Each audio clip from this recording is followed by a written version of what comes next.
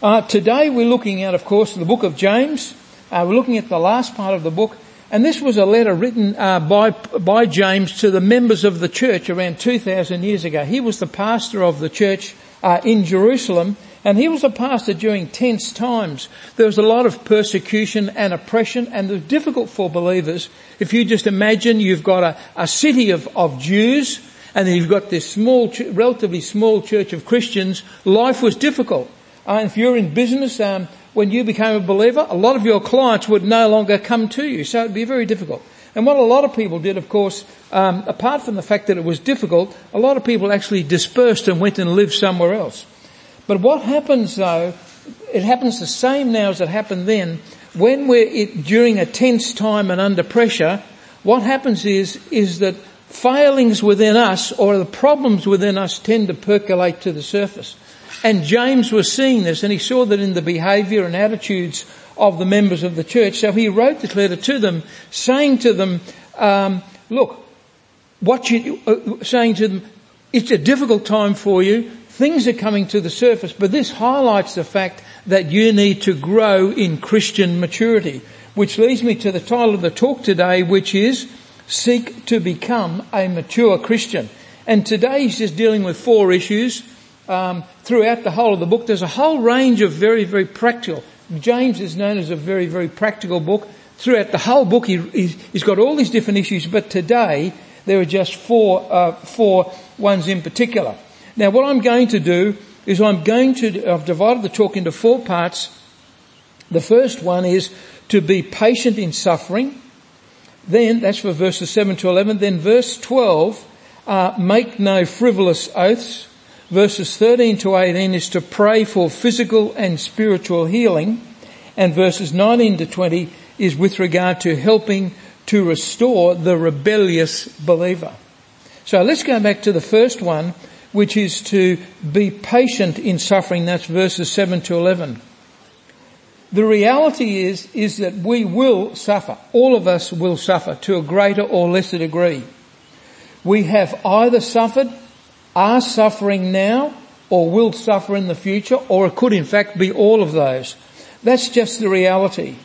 When you think about situations like, for example, divorce, unexpected death, financial problems, health issues, just relationships with other people, we are going to come across the problems we have in life. And I don't in any way want to downplay the difficulties that you have either dealt with, are dealing with now, or will deal with in future.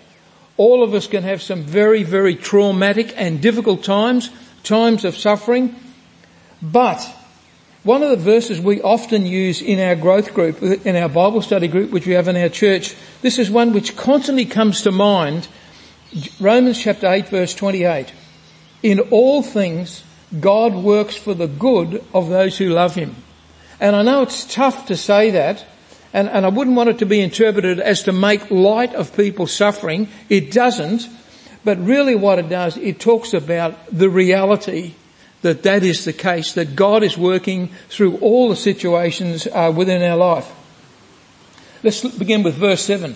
Be patient then, brothers and sisters, until the Lord's coming. I want to tell you about one thing that I've experienced recently, which is not a dramatic suffering, but still it did cause me some concern at the time and still does. My wife and I, we went out thought we'd look at some of the outback recently, and we went out to Charleville and Longreach and places like that. And on the road between Charleville and Longreach, bang like that, I looked to one side, and what flies out of the grass on the side of the road, you can imagine, a kangaroo bangs into the front of my car. And my car is now, we're waiting the parts to come from overseas to repair the car, and it's probably the car will take 6 or 8 months to get fixed. I can't drive it at night. It's not even legal to drive it during the day because the indicators don't work. And I suppose that is a mild form of suffering, but I thought I was a patient person, but I'm not as patient as I thought I was. But he's teaching me, be patient then, brothers and sisters, until the Lord's coming. See how the farmer waits for the land to yield its valuable crop, patiently waiting for the autumn and spring rains. You too be patient and stand firm, because the Lord's coming is near. Then he goes on and says, don't grumble against one another, brothers and sisters, or you will be judged. So when he says, don't grumble against one another, brothers and sisters, of course, that's the sort of common byproduct of stress, isn't it? That we start picking fights, or we get very, very picky when we're dealing with other people, from the family or even people outside. Then it says, don't grumble, or you will be judged. He's not talking there about a person losing their salvation, but rather he's talking about what I would call, typically we use the expression the day of judgment. I like to use the expression day of accountability for believers. We have to give an account for our life on that day. We'll have to stand before Jesus and explain what we've made of this incredible gift of salvation that we've received. Or you will be judged on that day. Then it goes on, the judge, who is Jesus of course, is standing at the door. Brothers and sisters, as an example of patience in the face of suffering, take the prophets who spoke in the name of the Lord. And if we think back over the Old Testament prophets, most of them of course were very, very badly treated. Jeremiah, he was persecuted. I just really love the story about Jeremiah. I can really sort of connect to it, even though he did all these wonderful things, and yet the people simply basically chose to ignore him. And of course, who was the greatest prophet of all? Prophet, priest and king, Jesus. And what about the treatment which he received? These are examples of patience in the face of suffering. Verse 11, as you know, we count as blessed those who have persevered. You heard of Job's perseverance and have seen what the Lord finally brought about. So what did the Lord finally bring about in Job? Job's one of my favourite books, I love it. What did he finally bring about? In the midst of all of this, Job didn't know what was happening. He didn't know why it was happening, the situation that he was in. He didn't know the backstory. But at the end of it all, what did the Lord finally bring about? He restored the wealth of Job, and he also refined his character. I think that's the most wonderful thing. What's God more interested in? Is he more interested in our comfort or our character? It's our character that he's more interested in. This is the attitude we must have. I also remember at the time I was, sometimes I'm tempted to think, well, it just happened by chance that I was reading through the book of Job at the time. But I went through a time of, my time of suffering, and the key verse came out to me, and it wasn't, that was God's plan. He wanted this verse for me. And it's often considered to be the tipping point, or the key verse or the tipping point in the book of Job. And it's I still remember it's the most beautiful verse, Job chapter 13 verse 15a. Though he slay me, yet will I hope in him. Though God allows me to go through the most difficult times, he allows it to occur. God is sovereign. Everything that occurs in our life, he has either initiated or he has allowed it to occur. Though he slay me, though he allows me to go through difficult times, yet will I hope in him. Yet will I continue to trust him, to know that he loves me and cares for me. And I found that just wonderful relief in that. And this verse 11 finishes, it says, the Lord is full of compassion and mercy. There will be times, of course, that we go through experiences, we might question that. But then I think it comes to this question, as we go through difficulties, how do we end up? Do we end up bitter or better? There's a choice there for us to make, isn't it? Are we dragged down by our experiences, or do in fact we come out better the other side? Bitter or better. It's something that we must get right. Righto. Let's look at the next section, which is make no frivolous oaths. Now he's not talking about oaths when you go to court and you've got to swear on the Bible. He's not talking about that. Yes, that's fine. But we're talking about oaths that come out, just people in general conversation. Verse 12. Above all, my brothers and sisters, do not swear, not by heaven or by earth or by anything else. All you need to say is a simple yes or no. Otherwise, you will be condemned. Let's go back and look at that and see what we can get out of that. Above all, my brothers and sisters, do not swear. Of course, this is not talking about swearing or cursing. It's not talking about that. So we want to be sure about that. So it says, do not swear. So why do we sort of add things to our answers? To guarantee, in effect, the reliability of our words. Just to have a simple yes or no, we think, well, we've got to put more in. It says, do not swear, not by heaven or by earth or by anything else. All you need to say is a simple yes or no. And that can be hard to do, can't it? You know what I mean? Just to say yes or no, it means people are taking us at our word. But why do we need to add more? Can't we be trusted in what we say? The temptation is strong, of course, yes, to add more, but simply say yes or no. Then he finishes by saying, otherwise you will be condemned. What's he saying there? If you give a sort of, if you add and if you make a frivolous oath, does that mean you will be condemned? No.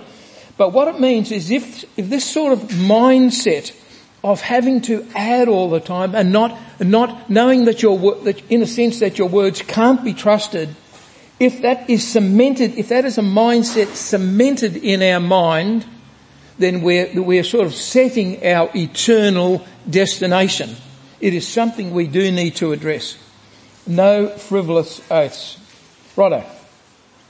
Let's look at verses 13 to 18. This is a very important, very, very important area. Pray for physical and spiritual healing. Let me say at the start that I believe that there is much eternal gain in suffering. And I don't want to downplay that. You may have gone through some very, very difficult times. I don't want to downplay that at all. But I think that the mindset we need to say is there is great gain to be achieved. Let me just read to you one verse which will often come to mind when it comes to prayer. I also want to read John chapter 14, verse 14. Jesus said, you may ask me for anything in my name and I will do it. So when we look at that, we say, well, that's very straightforward, isn't it? Everything we ask for, God will do it. But we know in reality that that's not what occurs. So there's got to be something more to this than just what springs to our mind when we first read it. Let's read it through again. You may ask me for you may ask me for anything, and these are the key words, in my name, and I will do it. So there's a condition there that's been added in. What's the condition? So whenever it says in my name, it's saying when we ask for anything that is in line with Jesus' will or in line with the totality of his character and all that he is.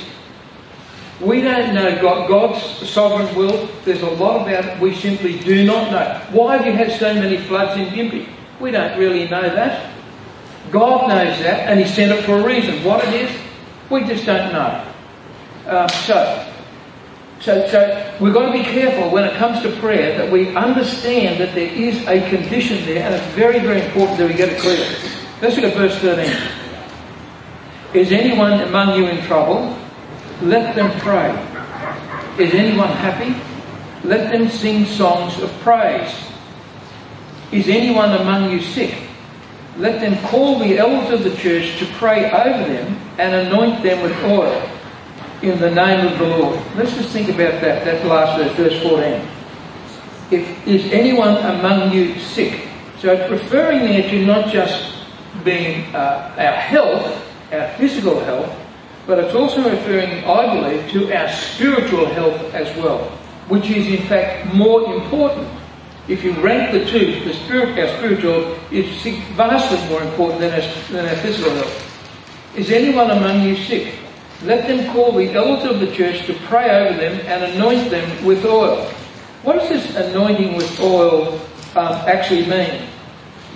Because different people have got different ideas with regard to it, but I believe that what it means, it signifies setting someone apart for the Lord's special attention. That's what it's designed to signify. Setting someone apart for the Lord's special attention. I remember we had not our pastor at the moment, but our pastor before. he had a really serious problem, which was carpal tunnel. Some of you may know carpal tunnel. It's a severe sort of pain you get in your wrists and in your hands. And he tried doctors and he couldn't do anything about it. Anyway, one of the elders said, well, why don't we just pray for him and anoint him with oil? Well, that's what we did. That's the first time I had done it, some years ago now. And our pastor gained significant relief as a result of us doing it. So I know that it's been done and it proved to be effective. And anoint them with oil in the name of the Lord. Listen to verse 15. And the prayer offered in faith will make the sick person well. The Lord will raise them up. Let's look at that. So we need to be careful about it. We need to be careful once again about how we read this. And the prayer offered in faith, what's the faith he's talking about there? The faith is that God can achieve his will. That's what the faith is referring to. That the God you believe in can achieve what it is that he chooses to do in his sovereign will. And the prayer offered in faith will make the sick person well. Will make the sick person well if it is within his sovereign will. And the prayer offered in faith will make the sick person well. The Lord will raise them up. God does raise people up, but it's not necessarily in the sense of persons being healed just because they pray. I think of the wonderful example of Paul. Remember the story about Paul, where Paul, the Apostle Paul, he prayed 3 times that an issue that he had would be taken away, and God said, no, I'm going to leave it with you. And when you think about it, it's a wonderful thing, isn't it? A man like that, we don't know, there's all conjecture about what it was that he had. Was it to do with his eyes or something like that? We don't know. But I can really relate. I just think it's a wonderful thing that God left that with him, I think probably to humble him or as a way to teach him, to help him to grow. We don't know, but I think it's a wonderful thing. Right. Now we're going on the second part of verse 15. If they have sinned, they will be forgiven. What is referring there? Sometimes something that needs to be healed is the result of sin being the cause of it. Right? But that's not always the case. That often is not the case. But if they have sinned, they will be forgiven if sin is the cause. Right? Verse 16. Therefore confess your sins to each other. Obviously we need to do that wisely. He's saying to be open to other fellow believers, to trust them, to relate with them, to build right relationships with them, but to be done wisely. Therefore you'll confess your sins to each other and pray for each other so that you may be healed. Then we look at the second part of this verse 16. The prayer, and I've misunderstood this for quite some time, but I did understand it better now. The prayer of a righteous person is powerful and effective. When you read that, you typically think the prayer of a righteous person is referring to someone who's, well, it's not me it's referring to some super saint that God listens to them. No, it's not. It's not referring to that. It is referring to anyone, who is a righteous person? A person who is a believer. It's a person who is a believer. So it's not just simply referring to super saints. The prayer of a righteous person, that's someone just like us, with all of our weaknesses and shortcomings, is powerful and effective. Isn't that encouraging to know that? That's so encouraging. But I also am minded too, and I think this is part of it, it's part of being a mature believer, is from Psalm 66 verse 18, where it talks in there about harbouring sin. Harbouring sin in our life, that is a hindrance. God will not hear our prayers if we harbour sin in our life. I like to think that sometimes what we do is we have little sins that we put in our back pocket. We keep them there most of the time, but every now and then we tolerate them and we harbour them and we bring them out, and then later on we maybe put them back again. But the point is, that's harbouring sin. And it's very, very clear. God says, if you go to Psalm 66 verse 18, We may be a believer. The prayer of a righteous person is powerful and effective. But if we harbour sin, that is a direct obstacle to God hearing our prayers. Verse 17. Let me just read this bit through. It says, Elijah was a human being even as we are. He prayed earnestly that it would not rain, and it did not rain on the land for 3.5 years. Again he prayed, and the heavens gave rain, and the earth produced its crop. Let's go back and look at a bit of that. It says Elijah, who's Elijah? Of course, he was an Old Testament prophet, right? Was a human being even as we are. So what's James trying to get at? He says Elijah was a human being even as we are. Elijah was held in very, very high esteem by the people who were reading or hearing this read. Held in very high esteem, and they would think, well, hang on, that's Elijah, but we're just normal, weak. We're not Elijahs. But then he says, Elijah was a human being even as we are. He's trying to get across the point that Elijah achieved much, but he's just like us. So it's giving us a sense of confidence with regard to our own prayers. He prayed earnestly, etc., that it would not rain. So why did he pray that for? To punish Israel for idolatry. We have idols in our culture. They have definitely had idols back in that time as well. Again he prayed, and the heavens gave rain, and the earth produced its crop. What he's saying there, using the example of Elijah, is there's hope for us, isn't there? We are also the righteous people. We may not be the super saints, but we are the righteous people that God will listen to. Right, let's listen to the last part, which is verses 19 and 20, about help restore the rebellious believer.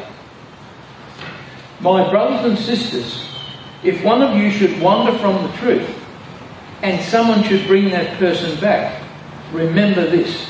I'll come to that, remember this bit shortly, but let's come back to the start. My brothers and sisters, if one of you should wander from the truth. So what's he mean? What is the truth, did he think? So it's talking about restoring the rebellious believer. We're all rebels to some degree. And also sometimes than others. But the point is, this is applicable to all of us. My brothers and sisters, if one of you should wander from the truth, he's probably referring to all the issues that he's raised all the way through the letter.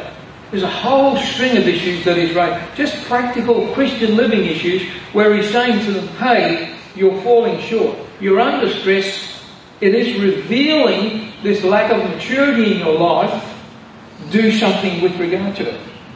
He's probably referring to those sins, but he also may well be referring to people who wander from the truth. What's the most important truth? The most important truth, of course, is the gospel. Jesus, who he is, why he came, what he did, what he will do, and what is our response to that. My brothers and sisters, if one of you should wander from the truth, and someone should bring that person back, remember this. Bring that person back. What? Speaking the truth in love. Can be hard, can't it? I remember, a lady I spoke the truth to in love, and I thought I spoke very, very, very mildly. Very mildly. But she didn't see it that way, and she left the church soon after. But it was what I thought was a very, very simple thing. But it just goes to show how careful you have to be. So it's not necessarily easy to speak the truth in love, but it's what we're called to do. And then he says in verse 20, remember this, whoever turns a sinner from the error of their way will save them from death and cover over a multitude of sins. Remember this. Can I just before we go on to that, speaking the truth in love to people, it's a difficult thing, isn't it? And we really need wisdom about how we go about it, and love, and just care, and a right relationship. So there's an awful lot involved in doing that, in offering advice or suggestions or commentary on a person's life. So we've got to be very, very careful. Right. Then he says, remember this, whoever turns a sinner from the error of their way will save them from death. So what's he mean by death? primarily, if we're talking about a believer, I would say death there means fruitless Christian living. If not fruitless, or less fruitful Christian living. Or if a person was an unbeliever, it would be save him from death, which is eternal condemnation. That's what it would be referring to. Then it says, whoever turns a sinner from the error of their way will save them from death and cover over a multitude of sins. What's that mean? A multitude of sins that they would have committed if they hadn't changed their ways, righto? So for what they would have committed. Righto. We've gone through the whole of the passage. We've said at the start, the first section is to be patient in suffering. There's so much to learn from suffering. As difficult as it can be brief or it can be prolonged suffering. But without diminishing in any way the difficulty of suffering, it's good to try to learn and to see and to reflect on the good that can come from it, the eternal good that can come from it. Be patient in suffering, make no frivolous oaths, pray for physical and spiritual healing, and help restore the rebellious believer. They're the headings. I go back to the title of the talk, which is Seek to Become a Mature Christian. All the way through the book of James. Very, very practical. It's a difficult time. People are misbehaving, or they're being rebellious, or they're acting in an ungodly or an unchristian way. And so he's giving them practical suggestions. And what's he saying? He's saying, I want you to seek to become a mature Christian. It would be lovely to say that it can happen overnight. I know from practical experience, and I'm sure you do too, that it doesn't happen. It would be lovely if it did, but it doesn't. Let me finish just reading a verse from, and there's very many similar verses to this, but just one verse from the Bible, or part of one verse from the Bible. It's from Hebrews chapter 6, verse 1, the first part of the verse. Let us move beyond, and this is God speaking through the book of Hebrews. Let us move beyond the elementary teachings about Christ and be taken forward to maturity. That's what God wants of us. He wants us to seek to grow, to become more and more mature. Let me pray. Dear Heavenly Father, Lord, I pray that this passage of your word is clear to us. And I pray, Lord, that we would treat it seriously, that we would come and talk to you about it, that you would give us a desire, a real desire, Lord, to become a mature believer. In Jesus' name, amen.